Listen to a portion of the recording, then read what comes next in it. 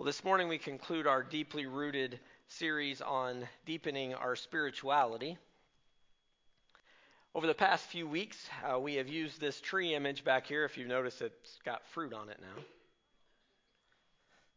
To describe how we begin first with the seed of self-knowledge and the knowledge of God, grasping the reality that while we are not perfect, yet God loves us and all of his creation completely.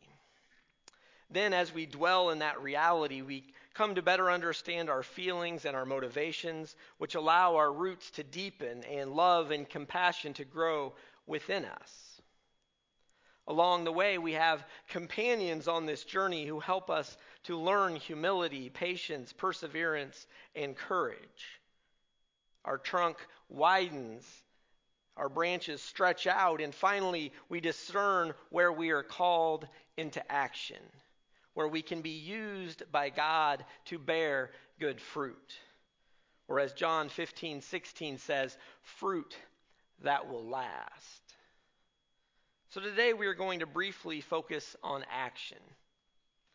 The word spirituality has become popular to describe those attitudes, beliefs, and practices that animate people's lives and help them to reach out towards supernatural realities. There are several types of spirituality out there, but today we are talking about Christian spirituality in particular. The Westminster Dictionary of Christian spirituality notes that Christian spirituality is not simply for the interior life, what's going on inside of you, or the inward person, that part that maybe you don't even let other people know about, but as much for the body as the soul, and is directed to the implementation of both the commandments of Christ to love God and love our neighbors. Or as James says, faith without works is dead. However, action in and of itself is not necessarily fruitful. I can stand up here and do this. This is an action. For those of you who can't see on this side, it's this. Now, unless you just had elbow surgery, and this is part of your rehab, this is an action, but it really isn't all that fruitful. I'm sure all of you can think of something that you do every day that is an action, but it is not bearing much fruit, or at least not fruit that lasts. We have a lot of distractions, things that we do just because we do them, but they really don't bear much fruit, and really not fruit that lasts. So a couple of questions come to mind as we think about taking action as Christians. First, what types of actions in general should a follower of Christ take? And then secondly, how do I know which action is best for me in particular? So let's start here with this first question.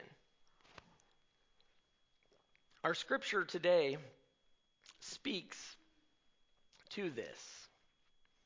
Wisdom from above is first pure, then peaceable, gentle, willing to yield, full of mercy and good fruits, without a trace of partiality or hypocrisy. And in Galatians, we are given a description of the fruit of the Spirit, which are love, joy, peace, patience, kindness, generosity, faithfulness, gentleness, and self-control. Our actions as Christians should have these qualities too.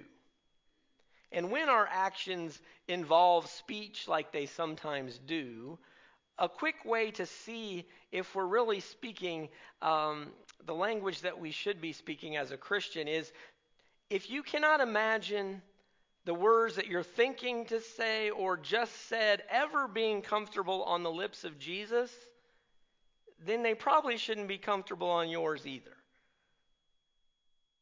And then the answer to the second question, it's a little bit tougher. We often struggle to know what we are called to do. And this is where this spirituality and action intersect. Because if we have grasped firmly onto God's steadfast love for us, and know that that love extends not just to us, but to all those who God has created, then we begin to discern, to figure out what action that we should take as a people of faith. Discernment, though, requires a few things. And these are not the easiest of things for us. First, it requires us to be intentional, to spend focused time with God. Now, I realize that it's hard sometimes to quiet ourselves or find a place where we can just connect with God. And so I'm just going to share a little bit about how I kind of do it.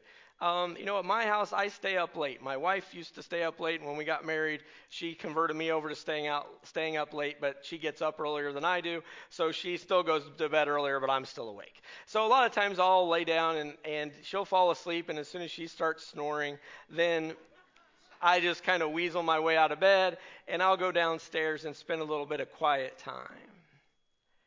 Especially when I'm going through a time where I'm not sure exactly what God wants me to be doing, where I'm trying to figure this out.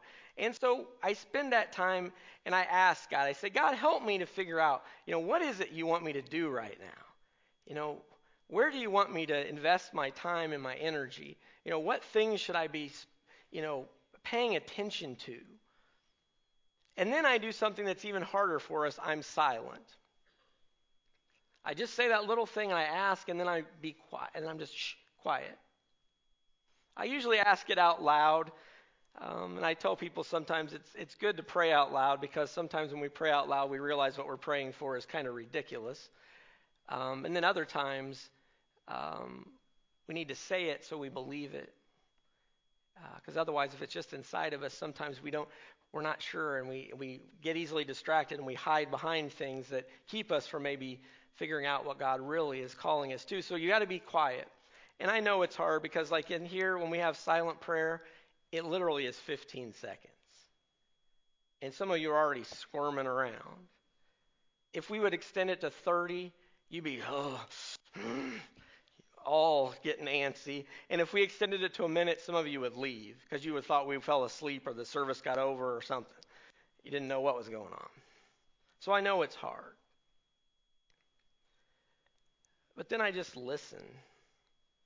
And now I wish I could tell you that the answer just comes, like a burning bush, and God speaks to me. I've never been so lucky. For those of you who you ask things of God and God makes them readily apparent, God bless you, and I'm glad. Because I do believe there are probably people that are like that. But maybe I'm a tougher nut to crack or something for God, but I don't pay as good enough attention. But it takes me a little while. So I don't get discouraged by that, though. I just say, okay. And then I get up every morning and I pray at the beginning of the day for God to tune me into those things and those people around me and help me to see. Because that's usually my problem. It's that I'm missing out on the connecting of dots that God does for us in life. We can deceive ourselves into thinking when we encounter someone that it's just happenstance, but maybe it's something more. Maybe God has put that person in our life to help us in this discernment process of how we're supposed to act. Or maybe today, even though you've driven down this street to work every day for years, you notice something that you've never noticed before. Or there's a word on a billboard that you never again noticed before that pops out, and then you see it on the news, and you see it here, and you see it there, and you're like, God can just be so relentless sometimes. But if we pay attention, I believe that eventually it becomes clear what we should do. And I know this is always a temptation, is that we want the perfect thing. Well, we're going to be doing God's work, so we've got to wait until it's just the right thing, till we're old enough. See, you're young enough, but that really doesn't work because you can't back up the clock. I'm old enough, I got the money, I got the time.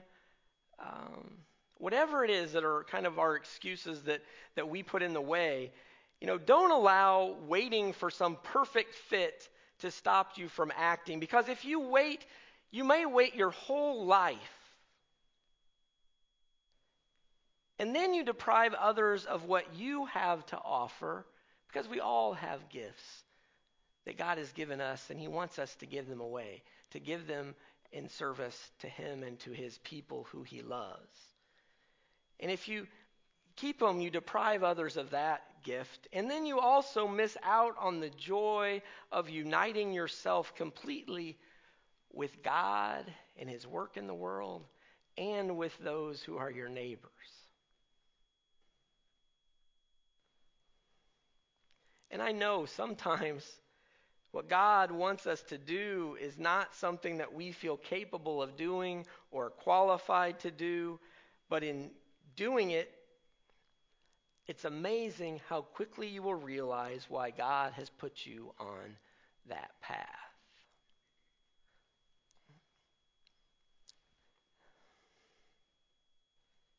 John 15:16, the rest of that verse says this: "You did not choose me, but I chose you, and I appointed you to go and bear fruit, fruit that will last, so that the Father will give you whatever you ask him in my name." So you're not alone in this. God gives us people that help us connect the dots. People who, when we just take the step of offering up what we feel God may be calling us to and say, what do you think about this? Ask a friend, ask somebody here at church, ask a pastor, ask whoever. Ask your kids, ask your spouse, and say, what do you think about this? And then just float it out there and just let God connect the dots and show you how maybe if you ask it, God will provide all that you need to make it happen. Because I do not believe God calls us to anything that God will not equip us for. So you are not alone in this, and you can trust that the one who calls you will be there to help you as you act in his name. Amen.